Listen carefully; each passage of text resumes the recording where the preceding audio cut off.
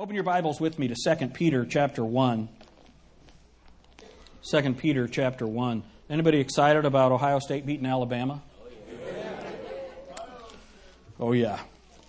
And you ready for the good news? Yeah, are you ready for this? I was so stressed during that game because of this. Next Monday, not tomorrow, but a week from tomorrow, I go to Alabama for a meeting. And I'll be there with Dalton Robertson and Adam Pierce and all of these guys, friends of mine, preachers. We're going to a seminar on planning, church planning. And it would have been so awful. There's nothing worse than an SEC fan after they've beaten you. You know what I mean? And I'm going to be so kind and gracious. I need a jersey. I need an Ohio State jersey, an extra large. So if anyone has one for me to borrow, I'm going to represent. So it is. My meeting is going to be much better. I don't even care if they beat Oregon now. I don't even care if they beat Alabama. All right. So let's get to spiritual things now. I know for some of you, you've just had church. That's your religion. But let's go to 2 Peter chapter 1. I do want to say this. 1 Peter is a book of consolation. It's a book of encouragement and it's a book of help. 2 Peter is a book of warning. It's a book of warning. And boy, do we need warning in this time? Now, that's not what this message is about. This is not a message about warning. My message today is Engage 2015. I've told you before, I love New Year's. It's one of my favorite times because it's a time to start anew, isn't it? Now, don't raise your hand. How many of you messed something up in the last year? You know, you make your resolutions, and I'm going to lose weight in this year. Well, I certainly failed that. I've got this microphone. Can you see me okay? Are you able to see me around it? I have won the battle against anorexia. So this year, I got on the scale this morning, and it said 1 at a time, please. So I know it's time for me to lose some weight. And so we all make these resolutions. I want to read you something. James Knox sent me an email, and this is what he said. And as you know, Brother Knox, he's a very challenging preacher. He said this: I would like to ask each of you to join me in doing something in 2015. Let us make our spiritual faults and defects as serious a matter of prayer as we do our physical ones. Isn't that a good thing to think about? Then he says this: it seems an earache or sore elbow gets on the prayer list immediately, but anger, bitterness, laziness, etc.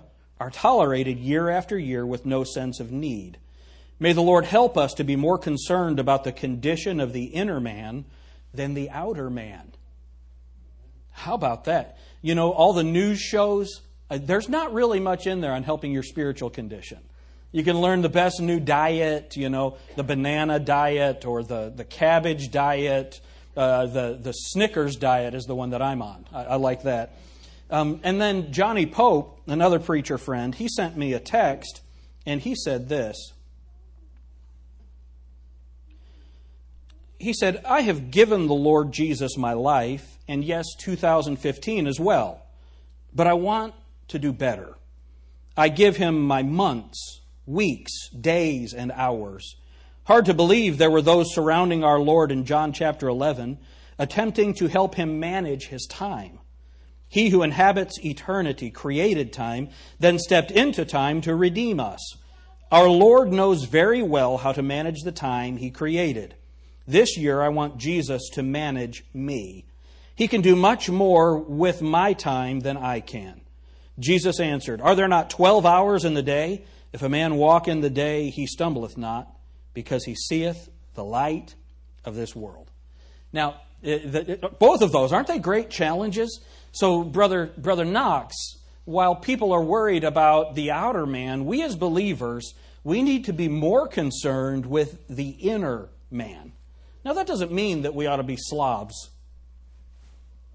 Amen? Because the Bible does say man looks on the outward appearance, but God looks on the heart. And people always emphasize the God looking on the heart. But man still looks on the outward appearance. And so we as believers, we ought to be representatives of our Lord in our outward appearance. We don't want to be slobs. I always hate to see a preacher, that's just completely out of control physically.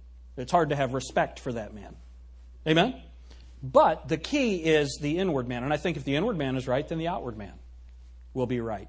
So that's a good challenge. And then from Brother Pope, that idea of allowing God, giving God, not only 2015, but every hour, every minute, every second of that time. That changes the way it looks. That changes the way that I behave. It changes everything. How are we going to do that? Well, we have a formula for it. We have a recipe for it here in 2 Peter. Very familiar passage. Dr. Roy Thompson from Cleveland Baptist Church. Years ago I heard him say this. You preachers, don't be afraid to preach familiar texts. So this is a familiar text to us at Grace Baptist.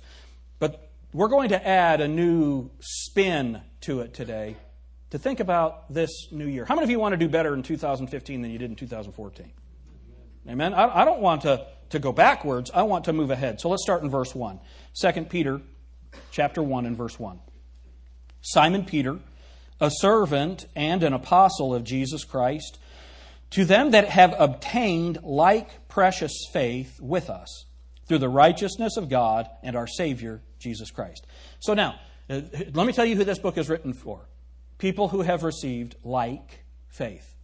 You see what it says? Have obtained like precious faith. What faith? Faith in the death, burial, and resurrection of Jesus Christ. Let me ask you today, are you saved?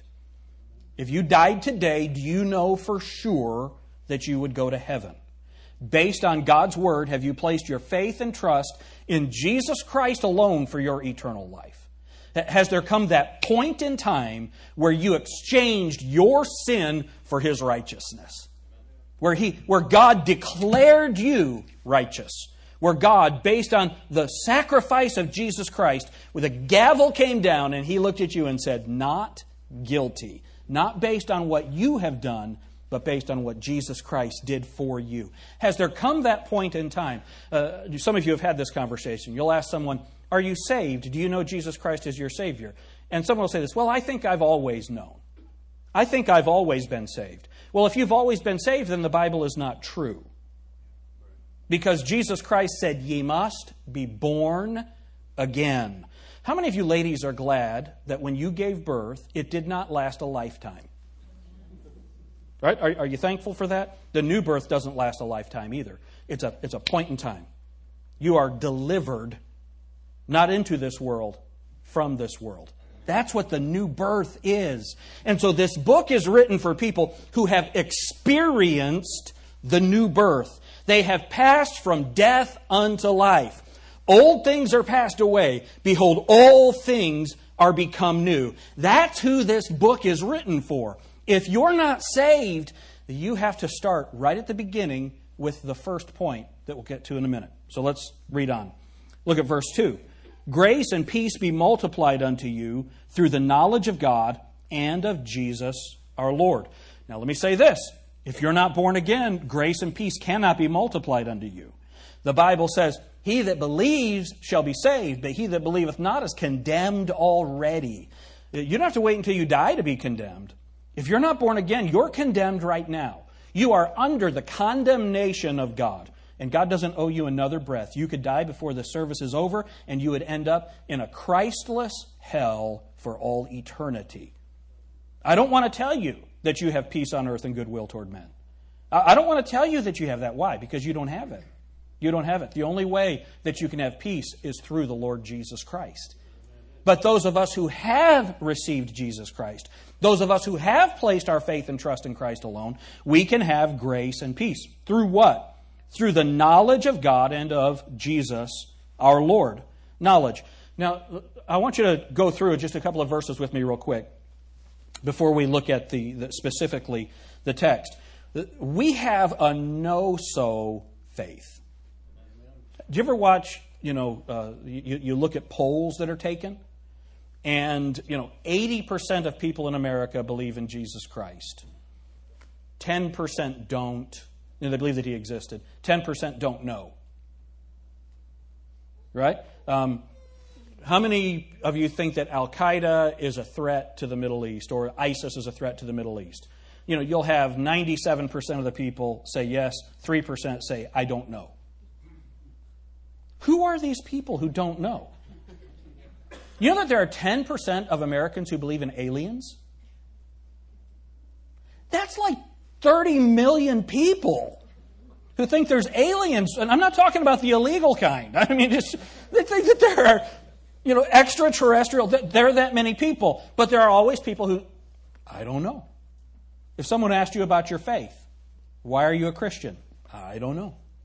Why do you believe in right and wrong? I don't know. Why do you believe in good and evil? I don't know. Why do you have hope for the future? I don't know. Why do you think that 2015 could be better than 2014? I don't know. That's not the way that we want to be. The Bible says that, here, let's look at it. Let's see. Look at 1 Peter.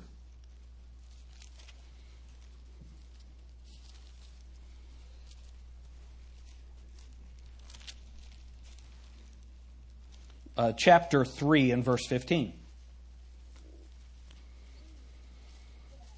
But sanctify the Lord God in your hearts. So set Him apart. Make God special. All right? But sanctify the Lord God in your hearts. And what does it say? And be ready. How often?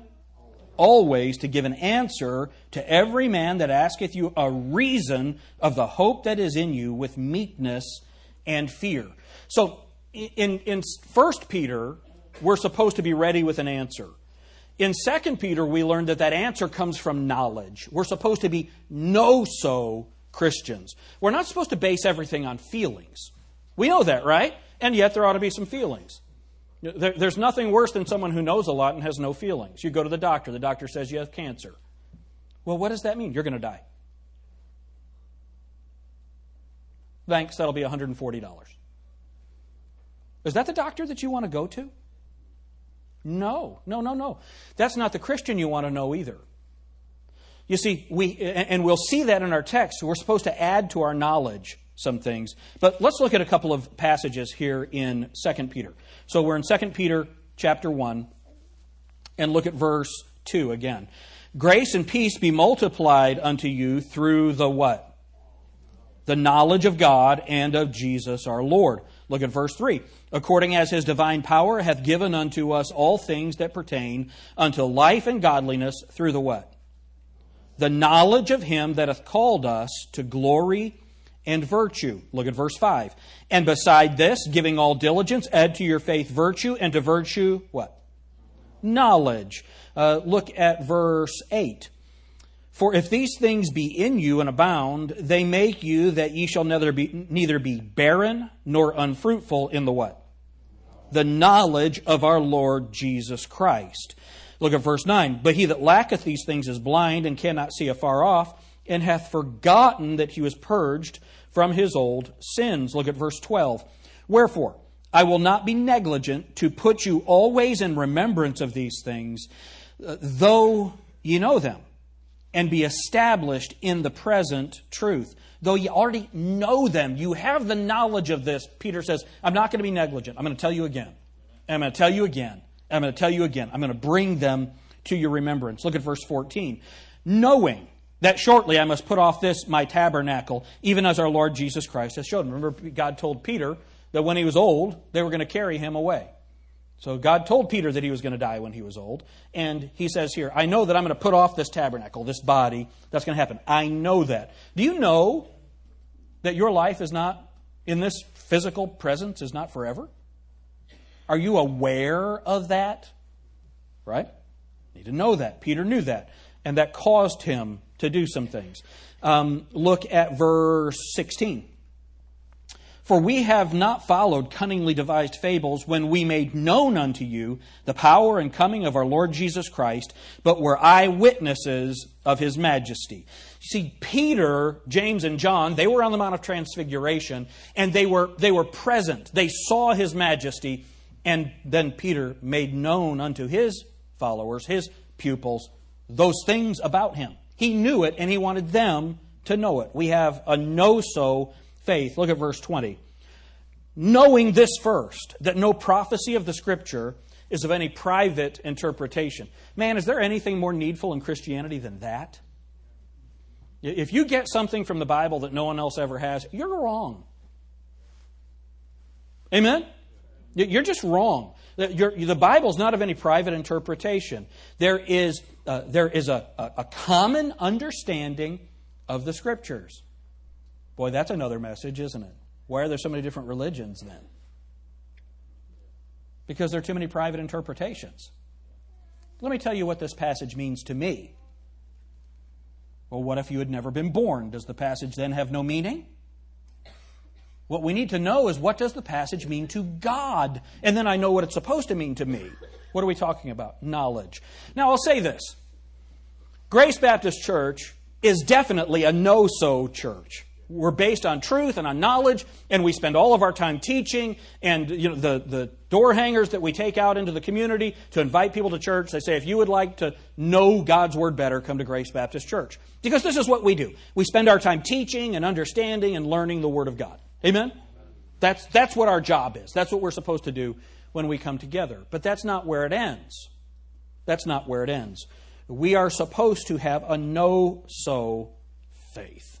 Now, I will say this, that when you have a know-so faith, that's not popular in this day and age, is it? Somebody says, well, I don't know the truth. Well, I do. Here, let me tell you what it is. Well, isn't that arrogant? No. It's not arrogant. I didn't make it up. It's not mine. God gave it to you. I'll tell you what He gave me. It's the truth. Aren't you glad we don't have math teachers that feel that way? 2 + 2 = 6. No, Johnny, that's not right. It's my truth. You have your truth, I have my truth. Oh, okay, great. In that case, you get an A. See, the reason that absolutes are applied to math and not to faith is because the world does not know our God. They don't know Him. And when they come face to face with absolutes, then they understand there's absolute right, there's absolute wrong, there's absolute good, there's absolute evil, there's absolute eternity, absolute reward, and absolute judgment. They're absolutes. They're absolutes. And so we accept that here, but how are we going to take that and make 2015 a better year than it ever was? How can I make sure that Jim Alter is closer to the Lord in 2015 than I was in 2014? I want that to happen. So now let's look at the text. Let's get our formula for this. Start reading in verse 2. Grace and peace be multiplied unto you through the knowledge of God and of Jesus our Lord. All right, so the first thing that we need to do is we need to know God and we need to know Jesus Christ. Do you know God? Do you know God? Now let's make it clear. Do you know the God of the Bible? Do you know the God of the Bible? How many of you saw that plane that crashed and the little girl walked through the woods in Kentucky? How many of you saw that on the news? They were from Illinois, and a friend, someone who knew this family that had died, he said this: I'm kind of mad at God right now because of this. I'm mad at God right now. The problem is he doesn't know the one true God. If you know the one true God, then when something bad happens, you're not mad at Him. You're thankful that you get another breath. You're thankful to God for that. Look at verse 3. According as His divine power hath given unto us all things that pertain unto life and godliness, through the knowledge of Him that hath called us to glory and virtue. Glory and virtue. Glory is heaven. Virtue is earth. Right? Glory is what we have to look forward to. Aren't you glad this isn't the end? This isn't all there is. Laura and I bought her cookbook for our anniversary.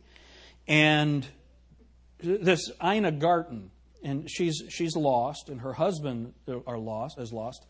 But But the lifestyle that they describe is wonderful.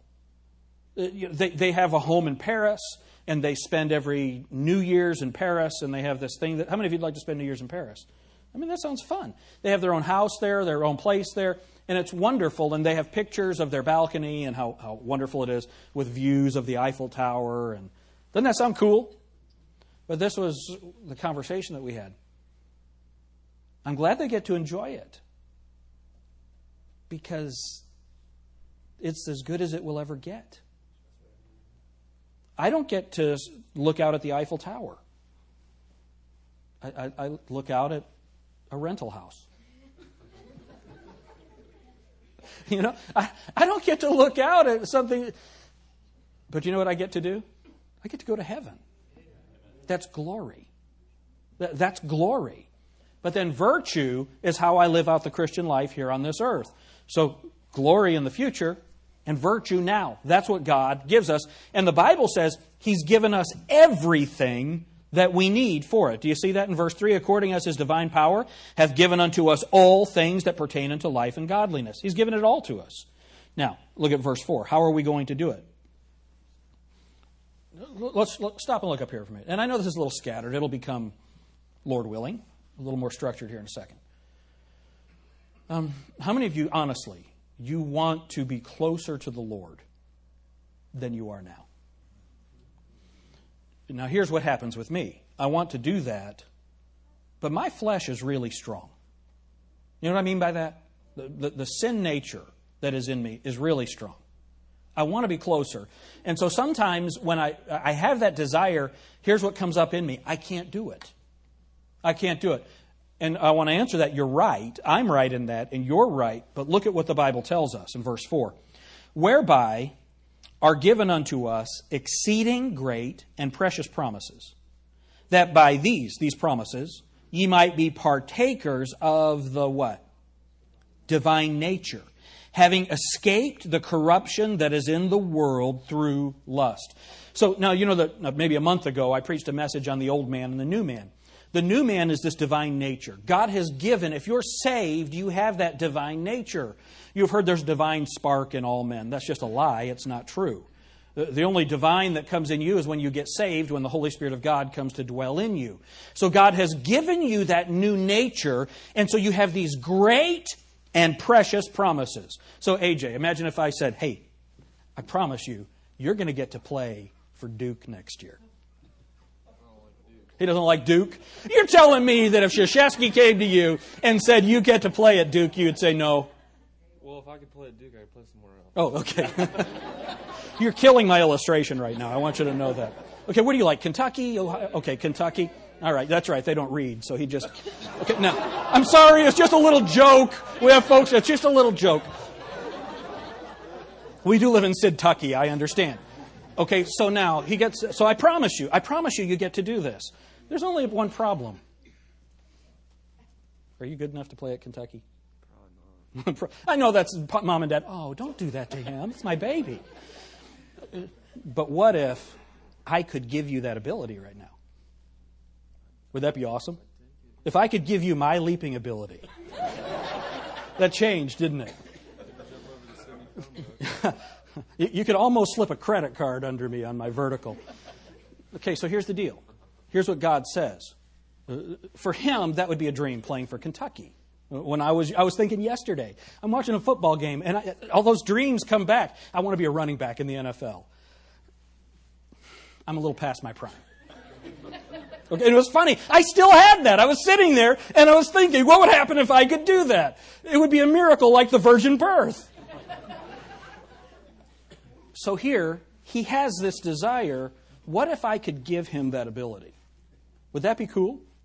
That'd be awesome. And there's all kinds of fiction about that, right? Something happens, you get struck by lightning, and you can run fast. I suppose you got struck by lightning, you'd run somewhere. I don't know. But what the Bible says is we have great and precious promises. But not only does he give us the great and precious promises, he also gives us the divine nature to accomplish those things. That's awesome. But, sometimes the hype, the encouraging, the motivational speakers. Have you seen that commercial with Pinocchio? And he's the motivational speaker. And he said, "You can do anything." And his nose starts growing. Oh, no! That's hilarious because that's the truth. Can I tell you something? You can't do anything you want to do. Sorry, young people. You can't do anything you want to do, but you can do whatever God wants you to do because God will give you the ability to do that. It changes everything. So, if I want this new year to be a better year spiritually than the last one, do you know what the good news is? God's given me a divine nature so that can be accomplished. What do I have to do? Get out of the way. I have to get out of the way. Now look at verse 5. And beside this, I do want to say, look at the next word. Giving all diligence. Giving all diligence. And then we have this list of things that we want to accomplish in 2015. Giving all diligence. How bad do you want it? I asked you, how many of you want to be closer to the Lord in 2015 than you were in 2014? How bad do you want it? How bad do you want it? Do you know what you need to ask God for? A new wanter. My wanter is broken, man. I get the email and the store, Brooks Brothers, comes through and they've got the sale, and I start looking through all the stuff at Brooks Brothers that I want. I saw this duffel bag. I said, that'd be nice, and I pull it up. It's $1,100. What are the chances of me getting an $1,100 bag? And you know what I'd do if I got it? I'd sell that thing, man. $1,100. That's a lot of money for a bag. But I get these emails, and it's fun to look at the stuff. And, Gander Mountain or Bass Pro or Golf Galaxy or Tiffany's, right, ladies? Diamonds are a girl's best friend. Now, it's really important that we get this. I need a new wanter. I need to want God more than I want those things. Now, some of you don't have that problem. You don't want anything. Dial tone. Never up, never down. So the idea of you coming closer to God, you don't really care. Do you know what you need to ask for?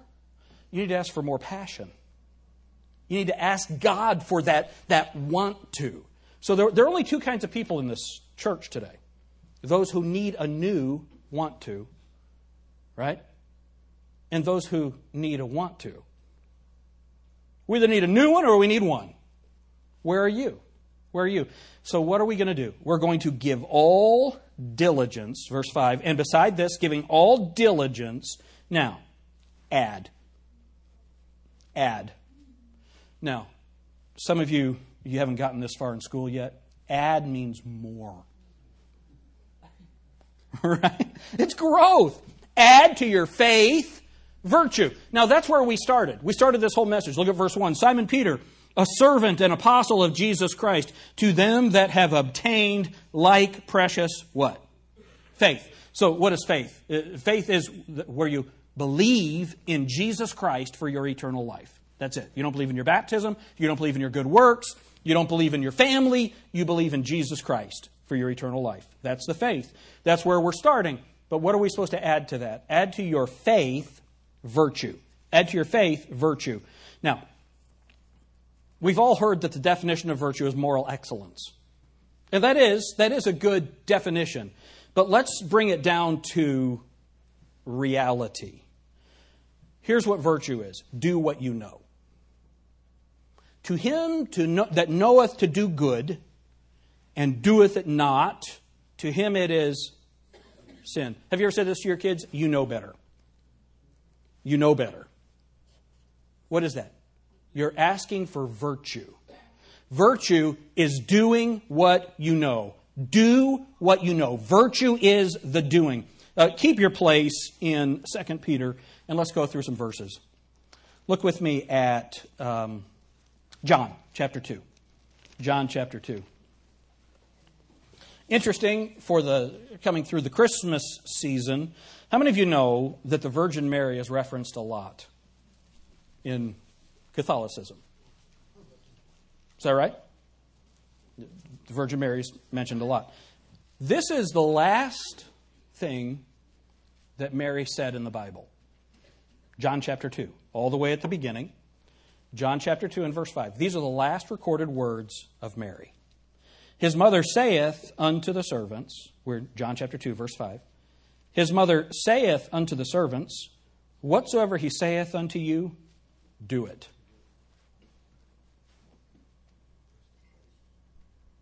Those are the last words of Mary in the Bible. That's good advice. Amen. Whatever Jesus says, do it. What is that? That's virtue. So here's how you're going to grow in 2015. Here's how you're going to engage in 2015. Whatever God tells you to do, do it. Whatever the Bible tells you to do, do it.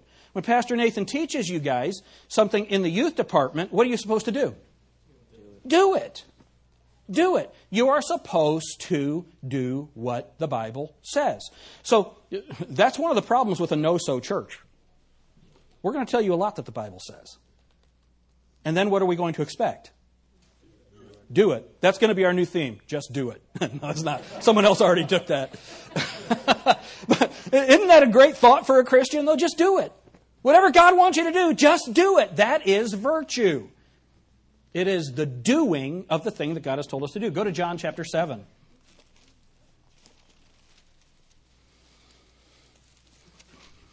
So the Bible says, add to your faith virtue. The next one is knowledge. We're not there yet, but this will tie the two together. John chapter 7 and verse 17. Those of you in our discipleship training have seen this. John chapter 7 and verse 17. If any man will do his will, he shall know of the doctrine, whether it be of God or whether I speak of myself. All right, let's read that again. If any man will do his will, he shall know of the doctrine, whether it be of God or whether I speak of myself. So, if I'm going to add to my faith virtue, so faith is believing, virtue is doing what I know. All right? And then if I'm going to add to virtue knowledge, well, the knowledge won't come until I do what I know. That's what the Bible says. If I want to know right doctrine, I've got to live the doctrine that I already know.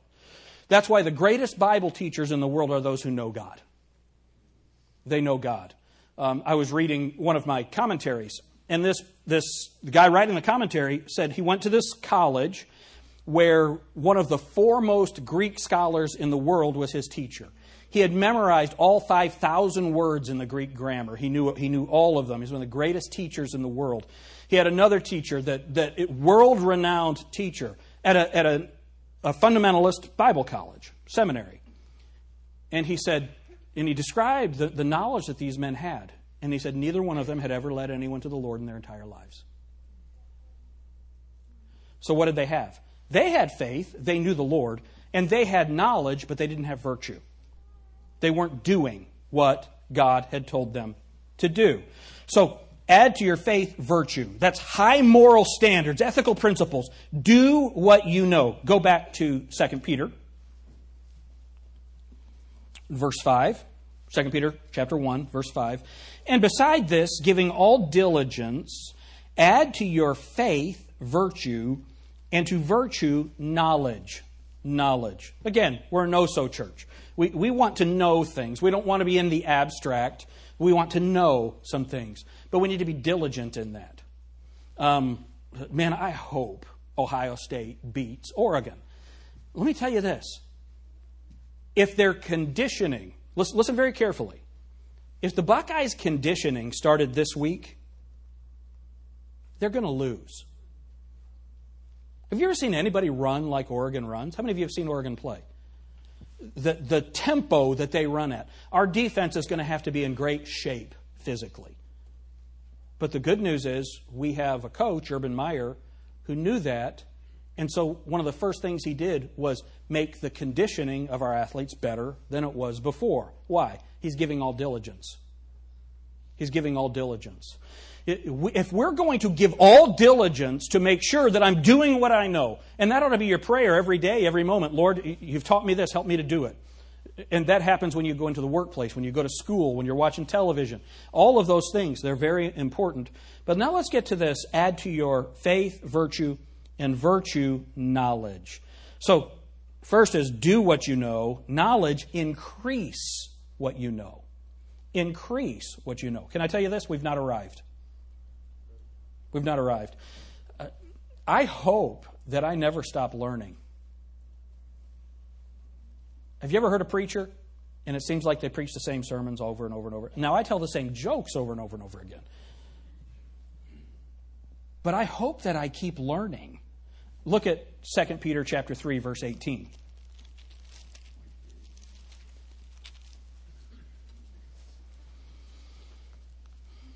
But grow in grace and in the knowledge of our Lord and Savior, Jesus Christ. Do you see that? But grow in grace and in the knowledge of our Lord and Savior, Jesus Christ. I want to know Jesus better. I want to know the Lord better.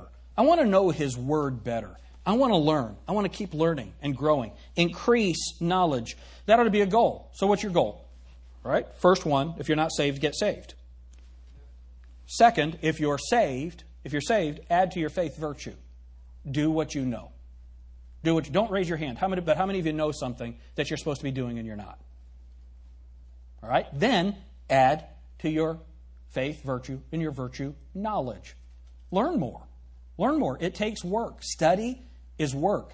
The Bible says that study is a weariness of the bones. And how many of you would say, yeah, it really is. I hate studying. Right? And, God puts you in a place to where you might not have to do that. Some of you go into my library and see the books and the work, all of that, and you'd say, I could never do that. Well, that's why God didn't call you to be a preacher. But He did call you to know more than you know now. Amen? That's what we have to do. Knowledge. Increase in what you know. Knowledge of God. That's in verse 2. Knowledge of the Scriptures. That's verses 20 and 21. Then, let's look at verse 6. And to knowledge, temperance. To knowledge, temperance. So, here we have virtue, do what you know. Knowledge, increase what you know. And then temperance is refine what you know. Refine what you know. Let's just go to this text with me. Go to 1 Corinthians chapter 9.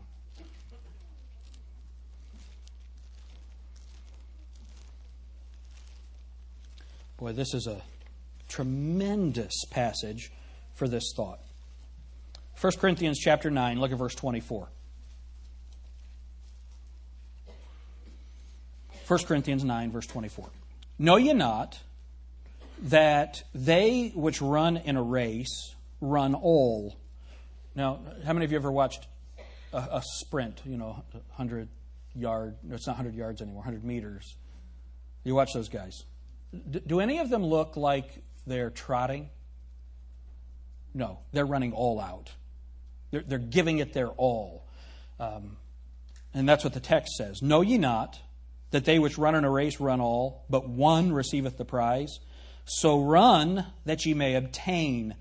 Now, one of the problems in Western culture now is the idea that we're all winners. Amen? We're not all winners.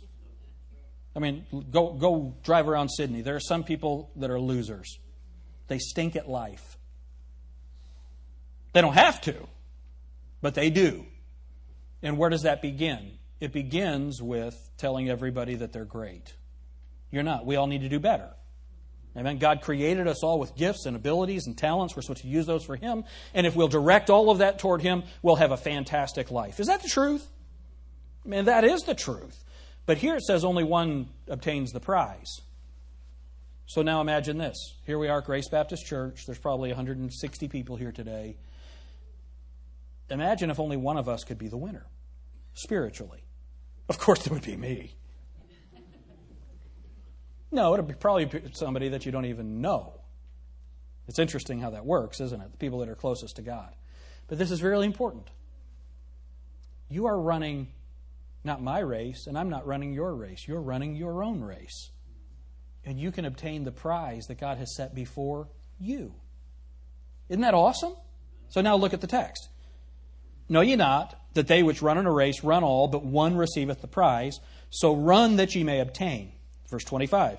And every man that striveth for the mastery is temperate in all things.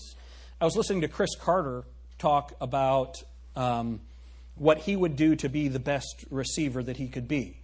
And he said, I was not as physically gifted as some of the other receivers in the NFL.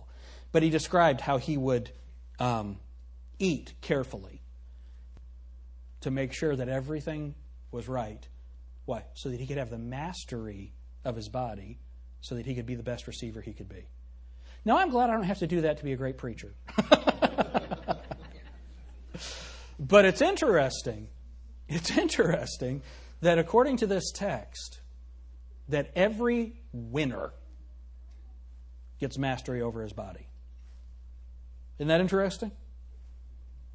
So if we want to be winners spiritually, we need to get mastery over our bodies. Look at the next verse. It's still verse 25. And every man that striveth for the mastery is temperate in all things. Now they do it to obtain a corruptible crown, but we an incorruptible.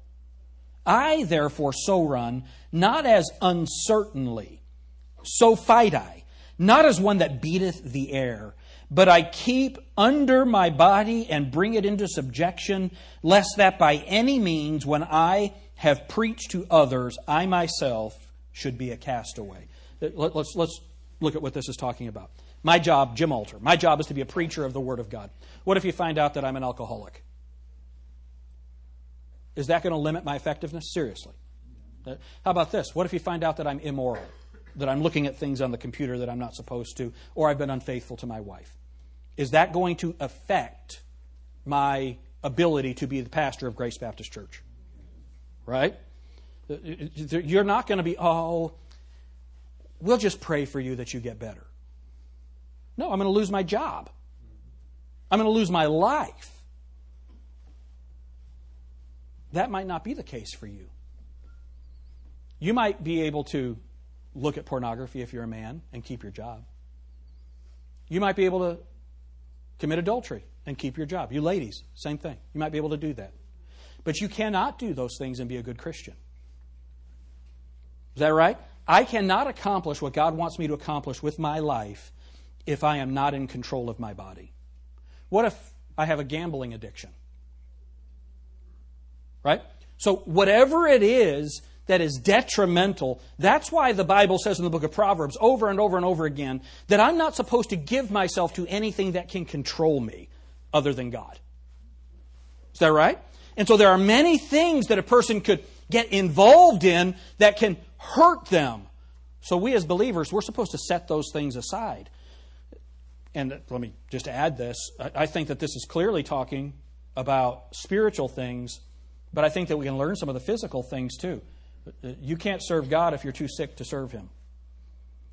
And if the way that you eat or your lack of exercise, if all of those things keep you from keeping your body in subjection, you're not going to be able to do what God wants you to do. What if you couldn't teach a class anymore because your health wouldn't allow you to? Now, let's step back. If you have health problems that aren't based on behavior, well, God knows right exactly where you are. Amen? That's not what I'm talking about here. All right, so now, temperance. Refine what you know. Every man that striveth for the mastery is temperate in all things. Would someone describe you as temperate, or would they describe you as out of control? I want to be better.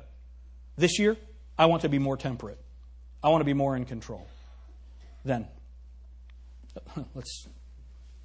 I know I've got to be done. Let me say this. We are a culture that likes to take a pill to help us be temperate. Diet pill, mood pill, right? Whatever. Here's a qualifier. If you have some kind of mental disease that requires medication, take the medication. I have acid reflux. I take medication for that. You know what that helps me do? Drink coffee. Yes. Okay, whatever. If you've got a cholesterol issue and you take cholesterol medication, take your medication.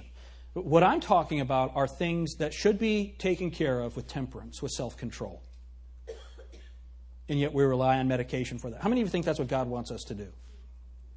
And here's where it gets bad. Now we want the government to pay for it. You see how the country gets to be a mess? We're required to have health care. Why? Because we decided that it was the government's responsibility to care for the health of everyone. Well, if it's the government's responsibility to care for the health of everyone, well, then everyone's going to have health care. And if everybody has to have health care, then everybody has to pay for it, except for those who don't. And then the rest of us pay for theirs. It's this slippery slope. How about everybody just takes care of themselves? And then if there's somebody that really needs help, we as a culture, we as a church will help them. Amen? So what do we need? We need temperance. We as believers, we need to be the picture of that. We need to be, Grace Baptist Church ought to be the place where we are in control of our lives. We're in control of our finances. We're in control of our diets. We're in control of our morality. We're in control of our behavior. We're in control of our demeanor. We're in control of our moods. We're in control of our anger. We're in control of all of these things. Why? Because we have a divine nature. The Holy Spirit of God is in us, and if we will yield to Him and obey Him, then all of a sudden we're different from the rest of the world. So, virtue, do what you know. Knowledge, increase what you know. Temperance, refine what you know. Then go back to 2 Peter, chapter 1, verse 6. And to knowledge, temperance, and to temperance, this is everybody's favorite one, patience. Okay, how do you get patience? Tribulation, trouble. How many of you want tribulation and trouble? No. And I don't think God wants us to ask for that. You know, we're not going to a monastery where we're going to beat each other. Okay, self-flagellation. We're not going to do that. But what happens is God allows things to come into our lives to refine us. And so do you know what patience is? Allow God to refine what you know. Allow God to refine what you know. Boy, we could talk about it. You get patience by going through trouble. Now let me ask you this. How are you doing in the trouble area? I know many of you had trouble in this last year. How have you responded to the trouble? Are you growing from it? Are you becoming a better Christian? Are you becoming closer to the Lord? Or are you going farther from Him? So, do what you know. Increase what you know. Refine what you know. Patience is allow God to refine what you know. And then look at our text again. Verse 6, and to knowledge, temperance, and to temperance, patience, and to patience, godliness. Godliness. What is godliness? That's exercise what you know. Exercise what you know. Look at 1 Timothy chapter 4. 1 Timothy chapter 4, and look at verse 7. But refuse profane and old wives' tales, and old wives' fables, and exercise thyself rather to godliness. For bodily exercise profiteth little, but godliness is profitable unto all things, having promise of the life that now is, and of that which is to come. It's so important that we get this. Bodily exercise is profitable. It profits for now. Exercise to godliness, that profits for eternity. So it doesn't mean don't do the one, it means do both. Exercise physically and exercise to godliness. Godliness is exercising what you know. We are a know-so church. Let's live out in the community the things that we've learned. Then, go back to our text. Verse 7. And to godliness, brotherly kindness. What is brotherly kindness? Brotherly kindness is helping others to know what you know. It's not talking about just be nice to people. No, that would help. All right? I just got to tell you, folks, let's not be like our neighbors. Let's be different. Whenever I want to introduce someone to Shelby County, guest preachers, we'll be driving somewhere and I'll say, hey, wave at that person. And they wave, and here's what they get back. How many of you have ever had that happen to you? Here. Who's waving at me? I don't know you. Don't want to know you. I hate you. Don't be like that. Be kind. We were in Virginia, and all of us were shocked at how nice everybody was. Laura met a lady in the parking lot, and they're walking into a store to spend thousands, Laura and her sister. And they're going in. And so this lady, she says, she had just unpacked her stuff, and she said, hey, you want a buggy? Right? They don't call them carts, they call them buggies, right? You want a buggy? And Laura said, well, thank you. She said, well, Merry Christmas and Happy New Year to you. Hope you have a great... And this lady, she's never even seen her before. It's like overwhelmed with niceness. So let's be kind. Let's be that. Right? Let's be friendly. Let's be kind. Let's be hospitable. But that's not the point of this text. The point of this text is brotherly kindness is helping someone else to know what God has shown you. We got to move out of the physical realm into the spiritual realm. That's what discipleship is about. You don't know something until you can tell it to someone else.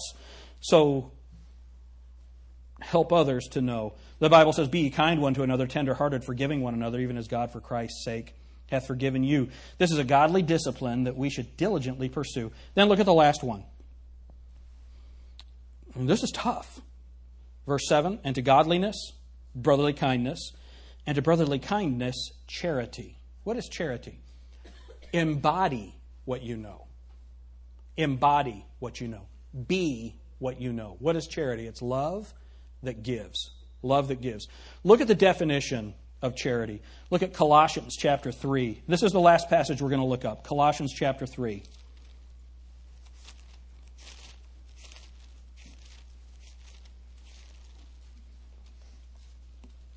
Look at verse 14. So we have all these characteristics in verse 12. "Put on, therefore, as the elect of God, holy and beloved, bowels of mercies, kindness, humbleness of mind, meekness, long-suffering, forbearing one another and forgiving one another, if any man have a quarrel against any, even as Christ forgave you, so also do ye." Verse 14. And what are those next two words? "And above all these things, put on charity, which is the bond of perfectness." So what is maturity? What is perfectness? What is completeness? Charity. It's love that gives. It's love that gives. Are you a grudging giver? When there's a need, we present a need for a missionary. And I've never had anyone say this. This would just be internal. "There he goes, asking for money again." Well, how else are we going to present to you the needs that people that we care for have? We tell you those things. What is maturity? Cheerful giving. Cheerful giving. Do you know a great goal for this year? You know a great goal for you for this year, for 2015? I'm going to tithe every week. You get paid once a month? I'm going to tithe every month. I am going to meet my responsibility to fund the work of God. That's the baby step. Tithing, that's just giving God what's His. Right? That's not even giving. That's me giving my car key to Nick and say, "Nick, will you drive my car to my house for me?" Now imagine Nick does that, drops off the car, and he looks at Yvonne and says, "I did it. I didn't keep that car." Is that a great accomplishment? No. If he kept it, what would it have been? Stealing. And a hush fell on the congregation. So, if you don't tithe, what are you doing? It's like 3 people answered. If you're not tithing, what are you doing? Okay, let me try this again. If you're not tithing, where God said, God gives you 100% of your income, right? Every good and perfect gift comes from above, from the Father of lights. Do we agree on that? Amen. Again, 3 people. Do we agree on that? If you earn a living, it's because God gave you the ability to earn the living. Right? And so God gives you income. And let's say that your income is $1,000. And you have that $1,000. God gives you 100% of that $1,000. Now the government takes a certain percentage. Right? More than they should. We all agree on that? No problem. And yet, is there anyone here who did not drive on the roads to get here? If you did not drive on the roads to get here, raise your hand. Is there anyone here that if you had a fire, you would not call the fire department? Or if someone was breaking into your house, you would not call the police? Anybody here? Your kids aren't educated, they don't go to school, they don't... That's where those taxes go. All right? So God gives you $1,000, government takes $200. You have $800 left. Well, the Bible says to give 10% of your increase. Your increase. Well, your increase includes the roads. It includes your sewer. It includes all of those, your protection. So now, God has given you $1,000, and He says this. He says this.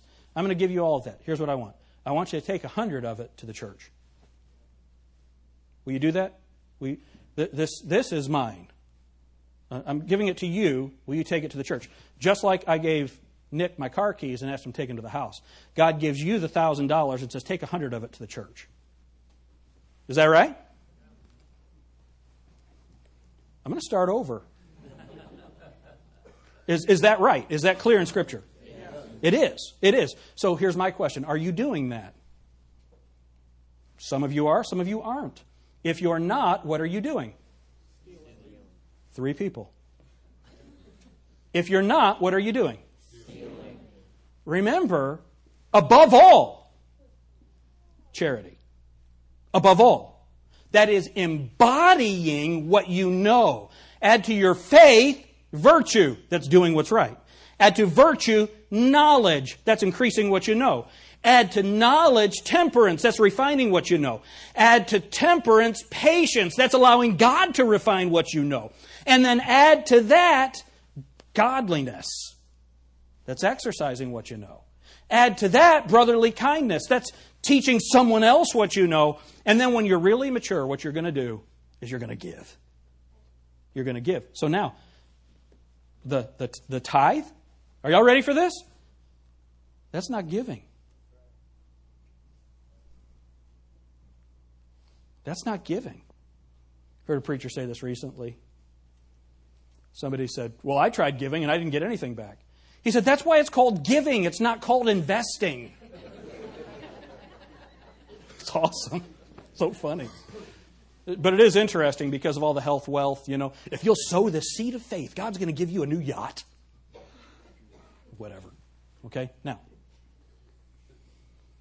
what I just described with Nick, that's not charity. That's integrity. What is charity? After I have taken my 10% that belongs to God, and it all belongs to Him, right? We all sing that song. I surrender 1/10. No, I surrender all. We sing it. But, so, He's taken what belongs to God, that 10% that God said take to the church, and He's put it in the offering. Charity is, now there's a need. I'm going to meet that need. I might not meet all of it, but I'm going to do what I can to meet that need. That's charity. So what should we pray for? We should pray that, number one, that my faith will increase this year. When I was in college, I dated a girl named Faith. She came back from break, and she was fat. And I'd prayed that my faith would increase, and God had answered my prayer. So you have faith. And you add to your faith virtue. I need to pray that God will enable me to do more of what I know. Knowledge. And as I do more of what I know, He reveals more knowledge to me through the Scriptures.